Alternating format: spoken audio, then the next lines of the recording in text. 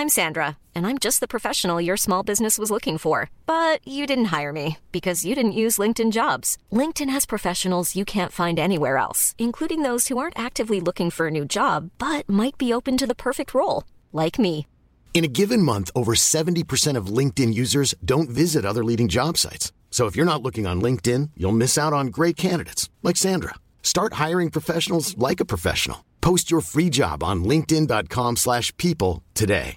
Hey, I'm Ryan Reynolds. At Mint Mobile, we like to do the opposite of what Big Wireless does. They charge you a lot, we charge you a little. So naturally, when they announced they'd be raising their prices due to inflation, we decided to deflate our prices due to not hating you. That's right. We're cutting the price of Mint Unlimited from $30 a month to just $15 a month. Give it a try at mintmobile.com/switch. $45 up front for 3 months plus taxes and fees. Promo rate for new customers for limited time. Unlimited more than 40 gigabytes per month. Slows full terms at mintmobile.com.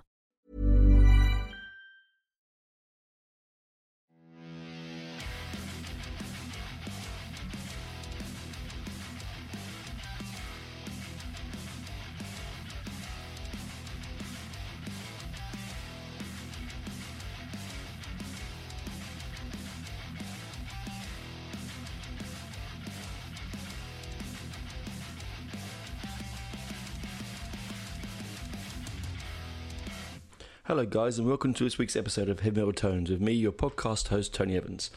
This is the first part of a two-part classic album chat. I was going to try and do it in the one episode, but I really couldn't get it in. So we're going to do, as you probably noticed by the title of the show, if you're very observant, it's Iron Maiden's classic self-titled first album, Iron Maiden. And it's going to be, the first part's going to be about the artwork and the production of the album, and then next week's episode will be song by song, track by track breakdown, which is the bit I like to do. But I just was so excited by looking at I sort of really enjoyed delving into the art of this album that I sort of got myself lost in the amount of information that I found out. There's always, when you think you know lots of stuff, you think you know it, all the information, and then bingo, it sort of appears in your research. So we won't bore the world with who Iron Maiden is. If you're new to this genre and you're new to this podcast, Iron Maiden is probably the biggest metal band in the world at the moment. It's also by a long way, it is the most influential, I think, of the modern, and I say modern, the non-heavy rock-based era metal, so your Black Sabbaths and your Deep Purples and so on. They were the founding, one of the sort of leading lights of the new wave of British heavy metal, or NWOBHM. I've done an episode of those before. Everyone knows how much, or should know how much I love that particular genre. I've got a Facebook page dedicated to a lot of that sort of stuff. They're coming. The band formed in Leighton, in the East End of London, in 1975. They have had 17 studio albums, 41 albums in total, 13 live albums, and 47 singles. I mean, that's crazy. 47 singles. I own most of them. I didn't realise there was 47 of them. No, it blows my mind. I have to go back and look into that. So I think some of them I don't have physical copies of. By the way, excuse me, I don't mean to yawn. We were up early taking a little cat to the vet to get her, she gets injection every 3 months for arthritic joints, and it's always a real stress when she goes, so I didn't sleep real well last night. Anyway, that aside, they were the pioneers, I thought. Everyone knows they're the pioneers of new wave British heavy metal. They have had 3 drummers, 3 guitarists, and 3 singers in their life of the band. They've toured, conservatively the world so many times in their own private jet, non-private jet. They've had some of the world's biggest, longest running world tours. The Power Slave tour was one of the longest of its kind ever. The first demo that they did was recorded on New Year's Eve in 1978 at Spacewood Studios in Cambridge. It went on to become the Sound Tapes. Sound Tapes? Tony, what are you talking about? Someone's looking at these going, what do you mean Sound Tapes? Soundhouse Tapes is what I meant, you know. Anyway, old man head stuff. They've I've just looked at this amazing fact here, so I just picked it up. Then I wrote all this stuff down, and I just re-fact checking my information. And where was it? Here we go. God, hang on. I had something crazy. Yeah, they have sold over 130 million copies of their albums worldwide, despite minimal radio and mainstream media support. The band's catalogue has sold over 200 million copies worldwide, including albums, singles, compilations, and videos. That's as of last year. That's amazing, isn't it? Originally formed, I said, in the East End of London, where my family originally from, by Steve Harris. He was in Gypsy's Kiss, which, if you're from that part of the world, know that's a Cockney rhyming slang for having a piss. Gypsy's Kiss, right? I mean, it's not brain surgery there to work that one out. He then encouraged his good friend Dave Murray to join the band as a guitarist. There were several guitar changes and lead singer changes. We're not going to go into the history of the band. That's for another day, I think. But just need to know they are the biggest band in the world. They went from writing, classic, very British New Album based heavy metal to sort of the modernist progressiveness of the sound they have now, because Steve Harris and Bruce Dickinson are both huge prog heads, and so for them, and that's why I've never felt embarrassed by being a prog nut myself, because if it's good enough for Steve Harris, and who's going to argue within that? You make like when his daughter and his son toured with them. I think Lauren Harris was in 2008, and his son, Bruce Dickinson's son, was only recently the Book of Souls tour. I mean, no disrespect, they're not great musicians, are they? But you're not going to turn around and go, if something Steve comes, hey, my daughter's playing, you're not going to say, Steve, no, look, I think we need a better act. You look at Steve and you go, oh, yeah, I'm not going to argue with you, mate. They're tough people, but they've got such a musical soul to them, right? Now, this original artwork now. So let's get on to that. So the amazing thing about Iron Maiden's success when it becomes the artwork of their albums, I think, and of their whole image, is that they've not gone, make this character and we'll write songs about this character, and then and we'll milk the image a la Ghost or Kiss. No, they haven't done that. Eddie was originally, well, we'll get onto what he was originally about, but Eddie is, the band have often said, and Steve has said, that he likes having an Eddie on the cover because it stops them having to be on the cover. Because, some people here young enough listen to my show would never know, didn't realise that most album covers, really the 70s into early 80s, even the 60s really onwards, the band were on the front because you sold the band as a package, as a product, right? And so, you got their smiley mugs in tight jeans on the front of the cover.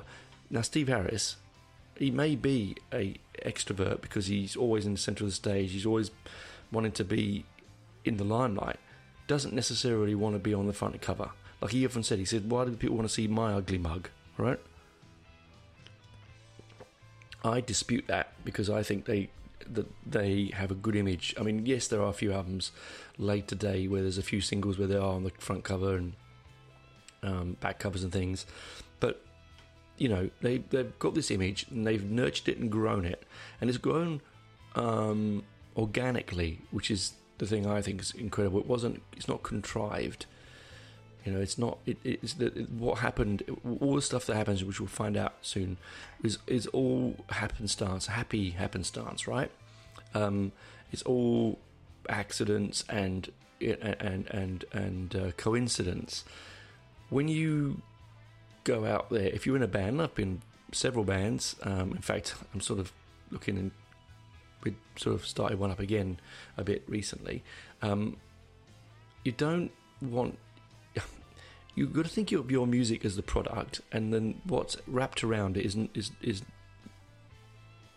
not that important. Yeah, it's a wonderful thing. I mean, look, when you go and buy like say, buy a fancy chocolate bar, or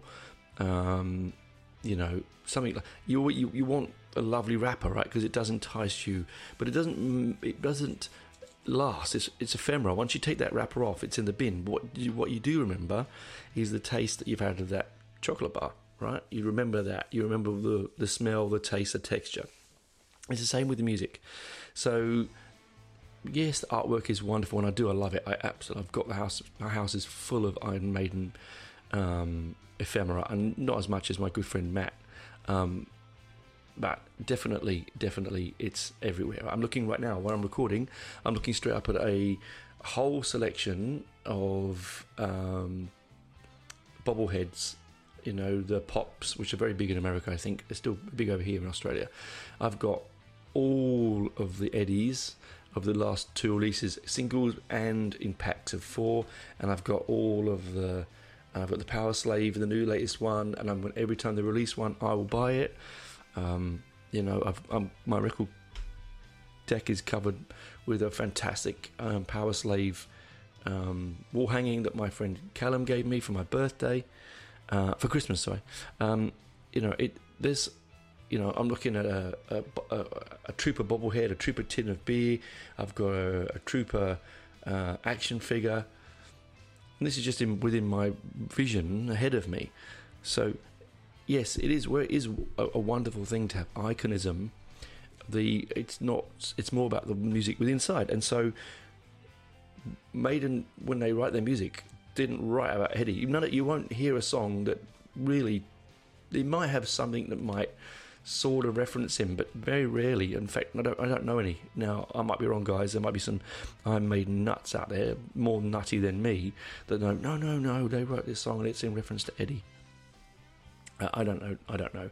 And that's what I'm saying. So, if you're going to find it, if you're looking for artwork, or if you're looking for the same kind of fervour that you can get with I think you can't. Now, let's just stop there. We can't attain that, because the reason that Eddie is so recognised and so wonderful and so powerful at all is we all love the fucking band.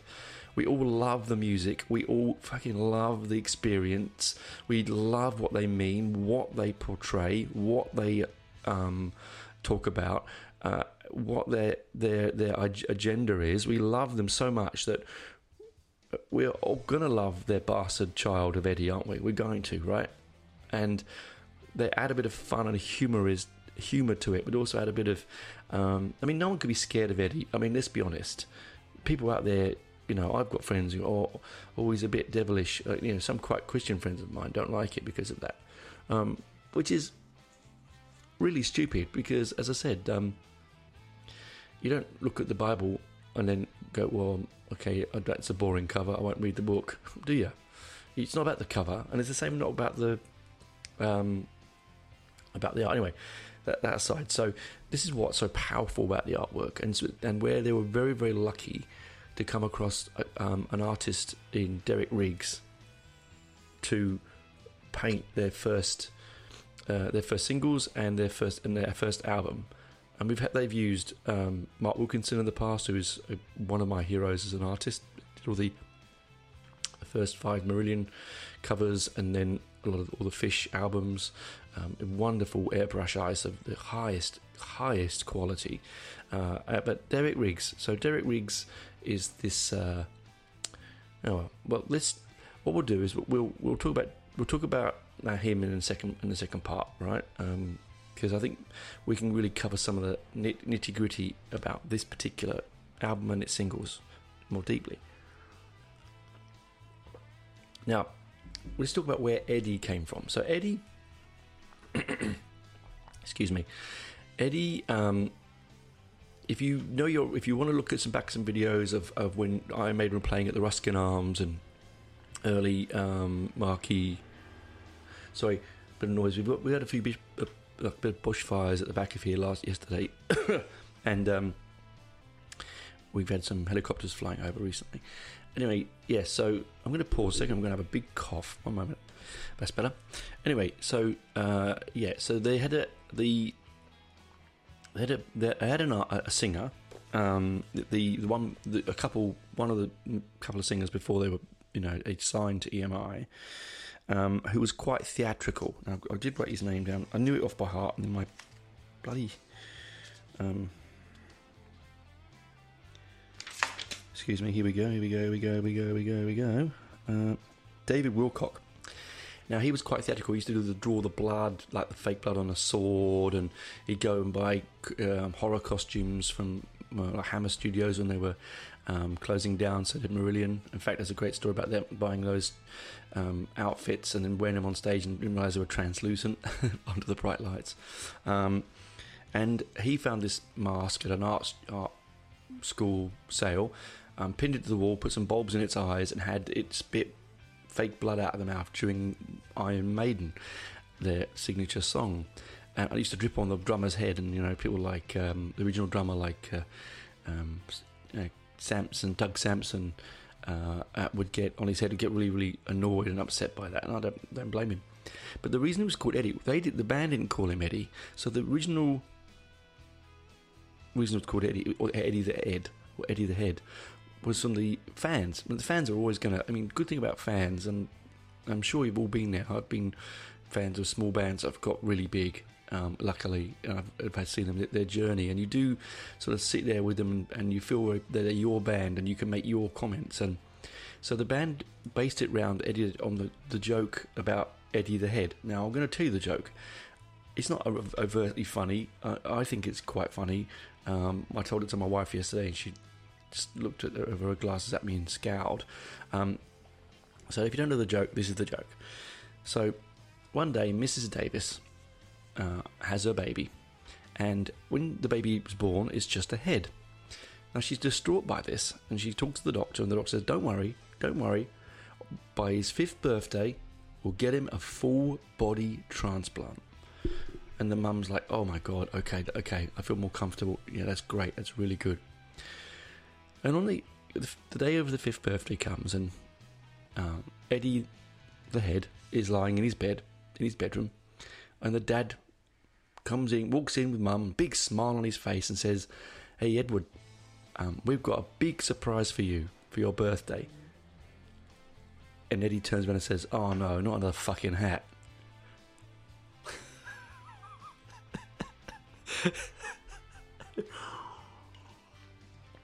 You got to see the side. That's a very EastEndery kind of joke, that one. Anyway, so that's where that comes from. So it's nothing to do with the band, no contrivance again, right? It's just they would have talked to the band would have chanted at it when they came out, and then of course it moved on to this mask they bought, at a joke shop, and they'd put that on, and I think, if I remember rightly, I think it was their manager, I think it was Smallwood, would come out with the mask on and run around. I think Doug Sampson did it once as well, and run around on stage pre the big puppets of Eddie. I mean, that's another thing. What a wonderful thing that when you go to an Iron Maiden concert, you do wait for Eddie to come on. It's almost, even though you're there for the band, you're there for the music, you fucking loving the experience, but when that Eddie comes out, that 14-foot articulated creature based on the album that you're seeing, the tour. I mean, my favourite by a long way is the Somewhere in Time Eddie. I think it's most people's favourite Eddie. I really, really, really liked the Book of Souls Eddie, and I have to say I did not like. I wasn't a huge fan of the Space Eddie for Final Frontier, because to be honest, and everyone knows this, is not an album that I revisit or even enjoy that much. So I just felt it was a bit... I felt that moved too much away from Eddie, whereas all the others are recognisably Eddie. He was a bit... I don't know. I think it was a time and space, I suppose, a time and place. You know what I mean? Anyway, I'm going to go now and revisit my notes for the cover, and we will see you on the other side, freshen my tea up. And yeah, talk to you soon, guys. Bye for now.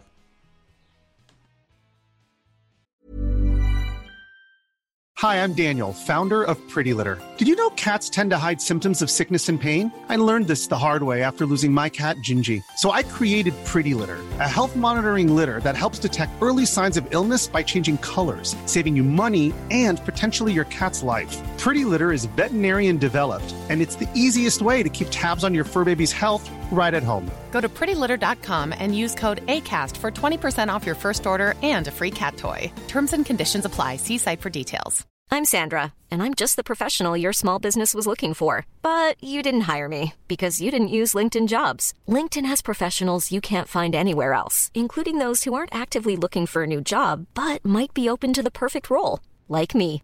In a given month, over 70% of LinkedIn users don't visit other leading job sites. So if you're not looking on LinkedIn, you'll miss out on great candidates like Sandra. Start hiring professionals like a professional. Post your free job on linkedin.com/people today. Millions of people have lost weight with personalized plans from Noom. Like Evan, who can't stand salads and still lost 50 pounds. Salads generally for most people are the easy button, right? For me, that wasn't an option. I never really was a salad guy. That's just not who I am. But Noom worked for me. Get your personalized plan today at Noom.com. Real Noom user compensated to provide their story. In 4 weeks, the typical Noom user can expect to lose 1 to 2 pounds per week. Individual results may vary. Hey there, it's Michelle Norris. I'm host of a podcast called Your Mama's Kitchen. When I travel, I'm usually looking for a way to find a taste of home when I'm not at home. And one of the things I love to do when I am at home is entertain. And Airbnb allows me to do that. When I was in California recently, I rented a house that had a great kitchen. And when we were sitting around the table, we're all thinking, we're in someone else's house. Someone could be in all of our homes as well. If you have a home, but you're not always at home, you have an Airbnb. Your home might be worth more than you think. Find out how much at airbnb.com/host.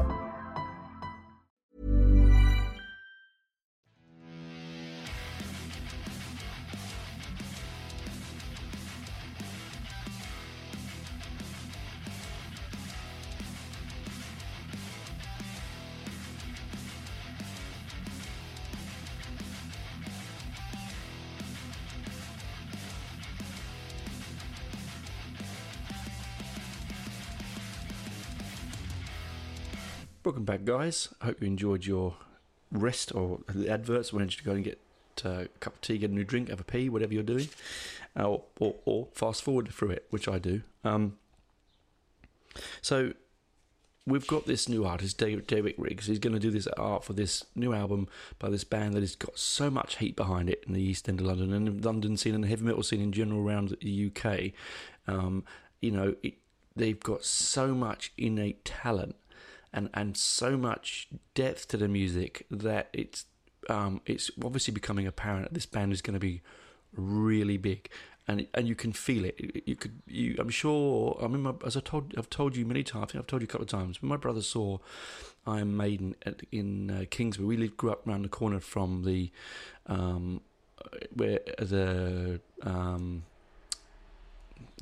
bloody hell. See, old man memory. The Bandwagon in Kingsbury. Bloody hell, it went way out of my head then. My brother used to go there a lot. Ronald and Andrew, and both of my brothers used to go there actually. And they went and saw Iron Maiden. I think they paid like 50p, maybe even less, probably.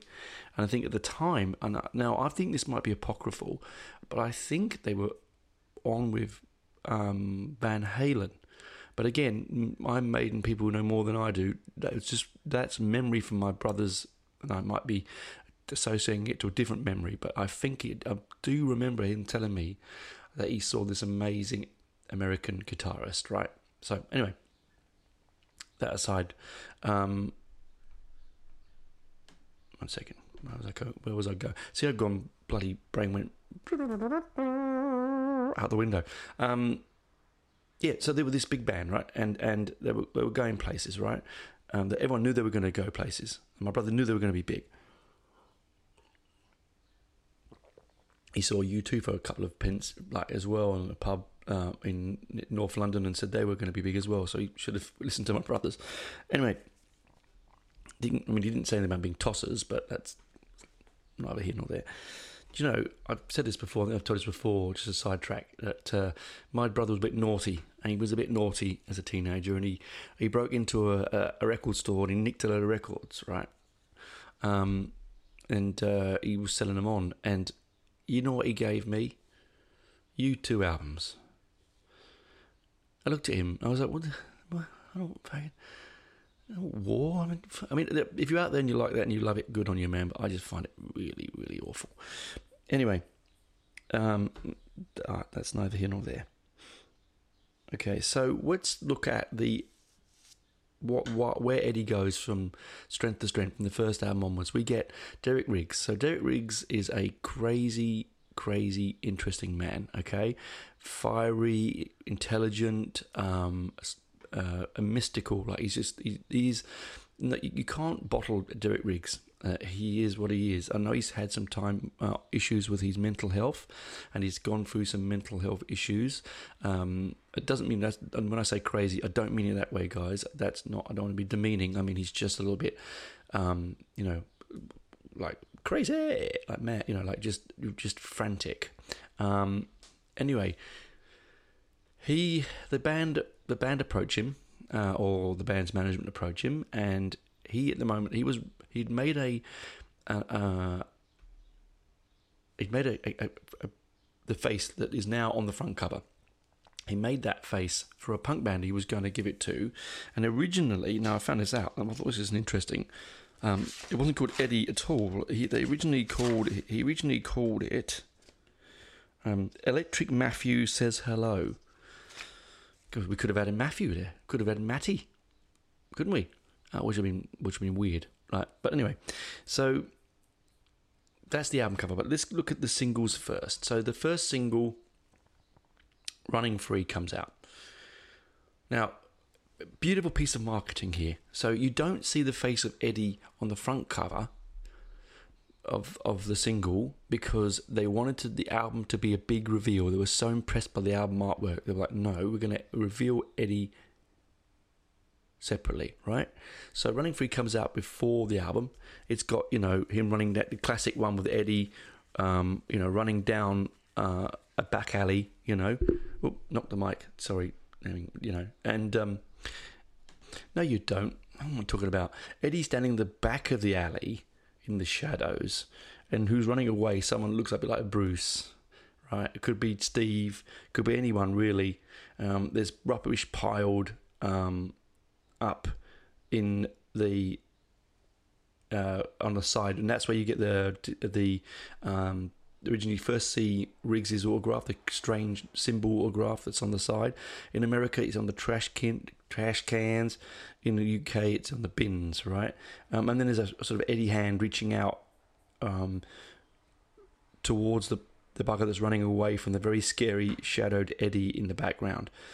It looks like a typical East End, or could even be New York side, street. Could be any dodgy pub, any major city. Insert a city here at night time, and there are looks like there are bugs on the grass growing through the concrete bricks, and there's graffiti on the walls, and it's quite ominous, right? It's quite ominous, but you don't see him.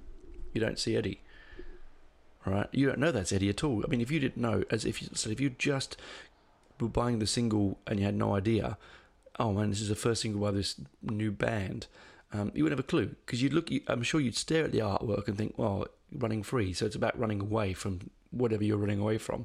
We should talk about that in the next episode. But so really clever bit of marketing on their part early on, and that's what Ron Smallwood and his partner have always been very good at, and Steve and the guys have been really good at, is and let's be honest, they can market anything. I mean, you can buy, as I said before in the first part, Iron Maiden or anything. I'm sure there are Iron Maiden condoms out there. I am absolutely sure there are Iron Maiden dildos somewhere out there, right? That they've put the name on almost everything, including very, very, very delicious beers. If you've not tried the Iron Maiden beer, and you call yourself a beer drinker, Yeah, grant you, it's not light lagers, or they do the Sun one. They're mainly bitters. So if you don't like beer with flavour, which a lot of Americans and Australians sadly don't, you might not like it. But give yourself a go, right? Give it a go. You might like it. Anyway, back to the Eddie. Okay, so that's the first single. Amazing, right? Okay, brilliant. We're going to go through my notes, get to my notes. So that was released on the 8th of February 1980, running free. They when they appeared on Top of the Pops to play this single, they were the first band since 1972, The Who that was then, to play live. Because most bands, in fact, it was de rigueur to play. You had to be mimed, because firstly they wanted the sound to be perfect. Secondly, it was easier to control. And I don't know why, but that's what it went. And the Who wouldn't stand for it, and neither did Iron Maiden. And so if you watch any YouTube clips of Iron Maiden's running free on Top of the Pops, it is not dubbed, it is recorded live, which I think is very, very good. And in fact, I think Marillion did it again 10 years later, possibly, maybe 8 years later, the same thing. Now, okay. You love this. I'm going through my notebook. See, sexy looking. Okay, so then the album comes out, and there's the reveal, and there's Eddie. Okay, and he's this gaunt, deathly, zombie-esque creature with this sort of rigorous scowl. You know, his lips are beyond his teeth. He's got, no nose, and he's got this spiky punk type hair, and he's obviously clearly in some street somewhere, anywhere could be really, and that's what's scary about that cover, because it's urbanized. It's not a monster in a graveyard or a monster in a spacesuit. It is an urbanized creature. Right now, I'm going to be brutal here. Now, Steve Harris has come out quite often. I mean, I don't think he does it now. I think Steve's a bit more open-minded now. But back then, when punk was taking hold of everything that was dear, now good, and I've said this before in podcasts, I love punk, but for the good and the better. Some of it was good, some of it was terrible. It did more harm, it did some harm, did a lot of good, right? Anyway, when it was taking hold, and bands like Iron Maiden and metal bands couldn't sell a record, couldn't buy space because they didn't have short hair or spiky hair or Mohicans, or play 2-minute songs about Thatcher, anti-Thatcher I should say. They felt like, I mean Steve Harris has been said that apparently he was told that you cut your hair. Can you cut your hair? We might be able to get you a better deal. Like, what a lot of shit. And so he hated that, really hated it. But there's something I've always said, visually and sonically, again, that's for next week, that's very punk about this first album. And now I don't know whether it's psychological, whether it was subconscious, or it was slightly deliberate, to try and grab the zeitgeist of the time. I don't know. But I think that the original Eddie on the front of the first Iron Maiden album is quite punky. Now, not because he's got spiky hair. No, I think it's the situation of which he's in. I think the image where it sits within the landscape of the album cover is quite urbanized and quite urban, and the whole point of punk is an urban youth rebellion, and I feel that sits that way, and it's very much so when we look at the second single off the album. Okay, so the second single off the album, all right. Now, I believe it's Sanctuary. Now, Sanctuary, it's one of my favourite, that's one of my favourite Mel Brooks lines, Sanctuary. It's the one with the Hunchback of Notre Dame. He's going, Sanctuary, Sanctuary, thank you very much. Anyway.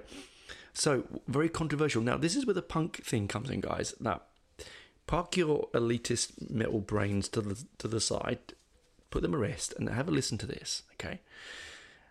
It's the 1980s. So we've come out, it's 1980, 91. We've come out of the first wave of punk, 77, and I always say that as soon as Sid died, which is 1980, punk died anyway, but it's still going to some extent. It becomes far more political in the second wave with bands like The Exploited, Crass, Extreme Noise Terror, bands like that anyway. They become very political, okay? Flux of Pink Indians, all those sort of anarcho sort of punk bands and stuff that Rick loved on the Young Ones, right? Anyway, the second single comes out, and there it is. There's Eddie.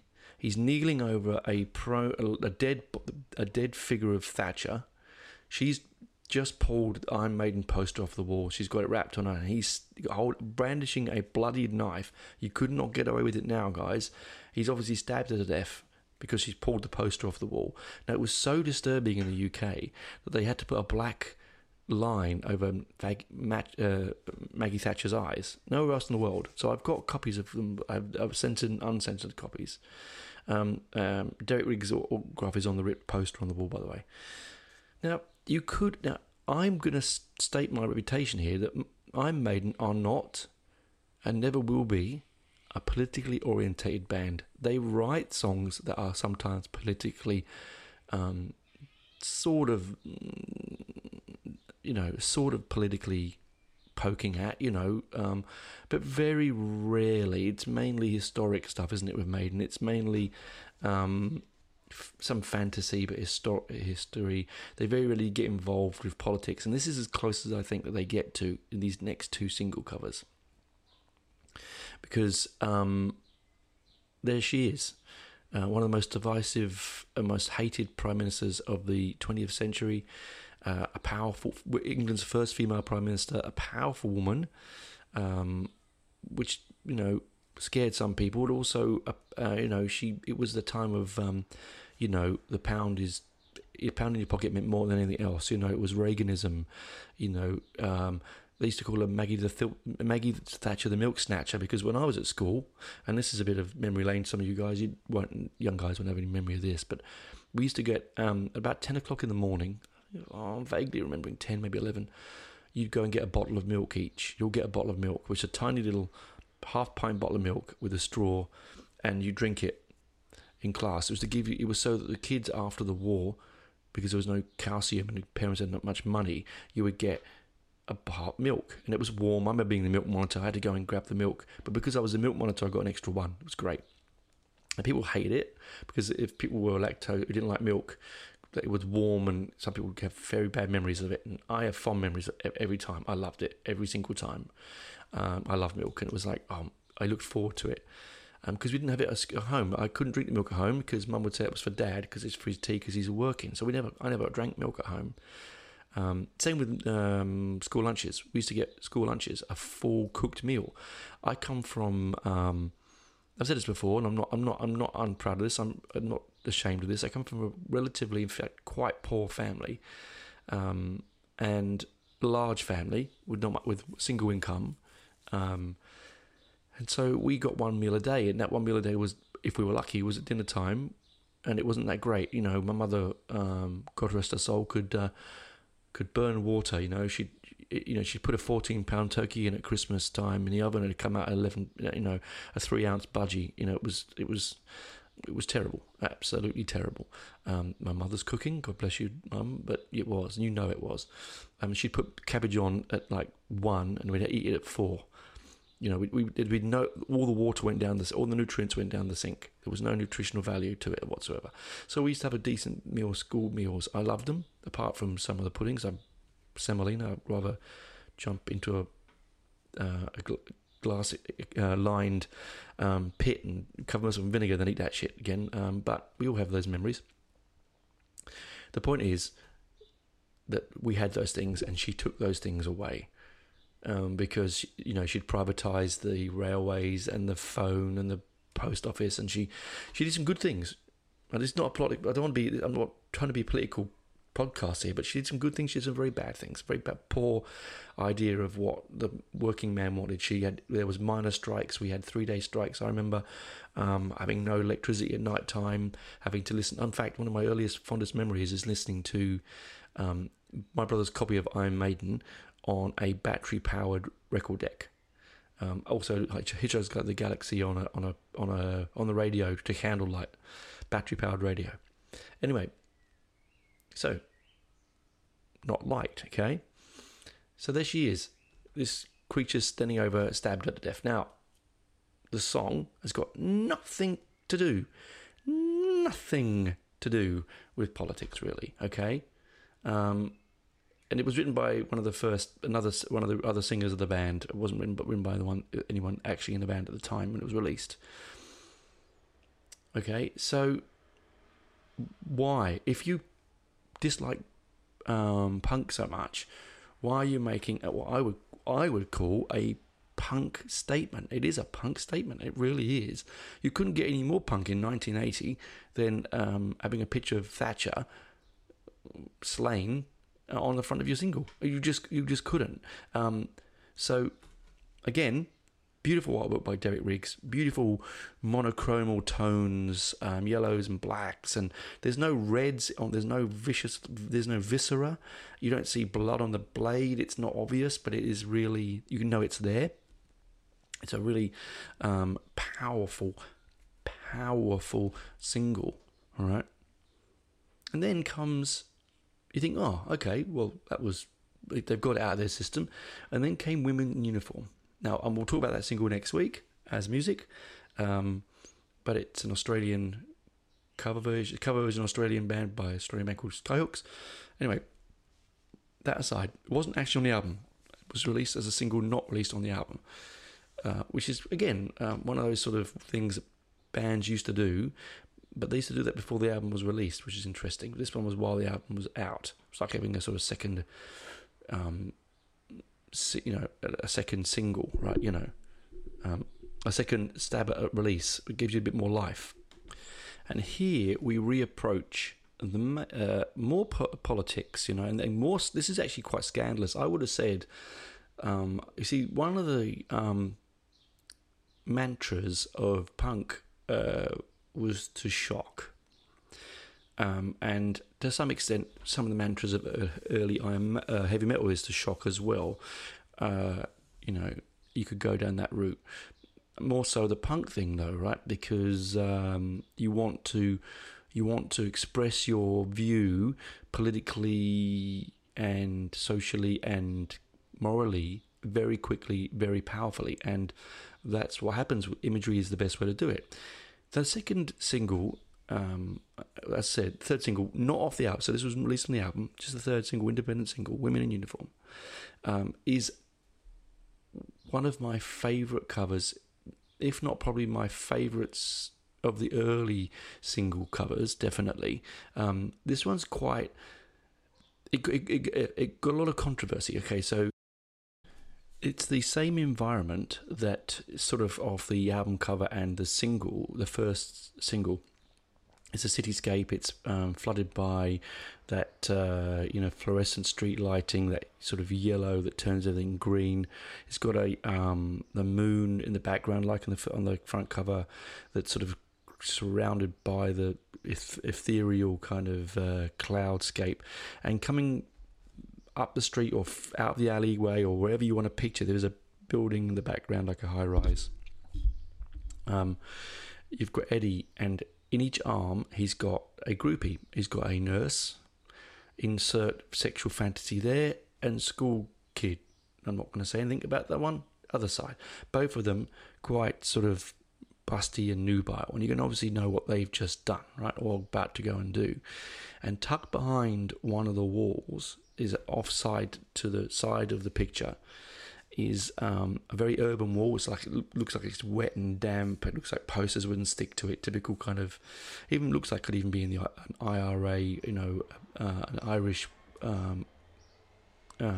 cityscape, like in Belfast or something. But tucked around the corner, about to get her revenge, is Maggie, and she's in full military garb, holding a semi-automatic rifle and wearing a beret. Now, that's not what caused the controversy, would you believe? You would think that would be it, wouldn't it? Portraying our glorious Uban leader as a military dictator or soldier. No, it was the fact that feminist groups got very upset that Eddie was... we were sexually portraying women as objects. Now, what they didn't get about that, and I'm not going to bring it up now in this because I want to talk about the music next week, but what they didn't get, I'll just quickly run over it, is the whole song is about, to be honest, it's about objectifying women. Yes, it is. It's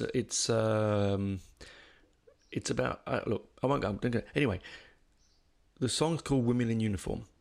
So there are 3 women on the cover, and all 3 of them are in uniforms. Now, one of them is an empowering uniform, i.e. a army / fatigue kind of thing, and the other 2 are sexualizations of... but Eddie himself is wearing tight blue jeans, where you can clearly see his man beans, right? His cherries, his blobs, his gonads, his, whatever you want to call them, right? You can see that. And he's got white... Now, he's a creature of the night, but he's also sexualizing himself as well. So it's a very difficult one. It got blown over pretty quickly. I think people realised, hang on, it was a little bit too much. Criticism for a piece of art on a ephemera was then, wasn't it? They weren't to know they were going to be one of the biggest bands in the world, and the Iron Maiden is on a poster behind Maggie's head, and she's going to get her revenge. And that's what makes this single cover so good. It's very punky again, because there she is, gun, going to attack him, but she's going to get her revenge. So, it all comes round in the end, doesn't it? Right? I think that's it, really.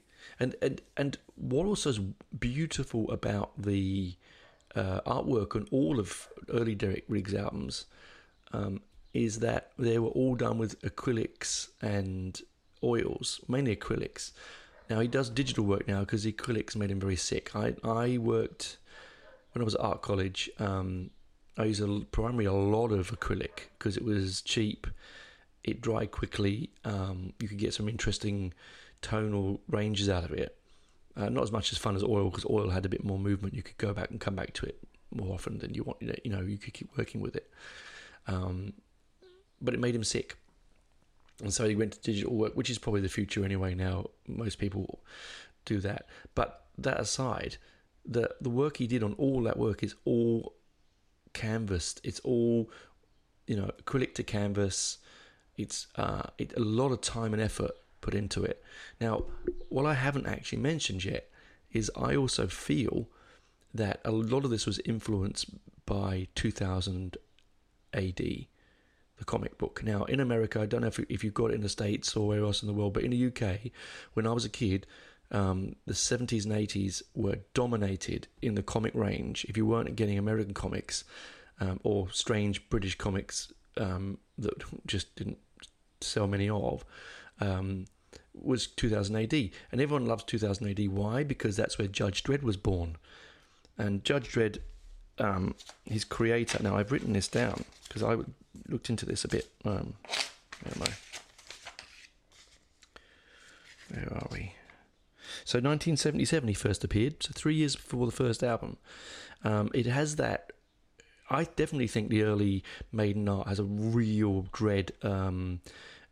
2000 AD sort of steampunky, I hate that term, sorry, sort of, but I don't know what's the right word. Is it bacchanal? Is it carnal? It's carnal. It's dystopian, I think, is probably the right word for it, actually. It has a dystopian sense to it. And 2000 AD had a real punky feel to it anyway. Now, the original artist, I'm going to butcher his name here. Okay, let's get it. Carlos Ezquerra.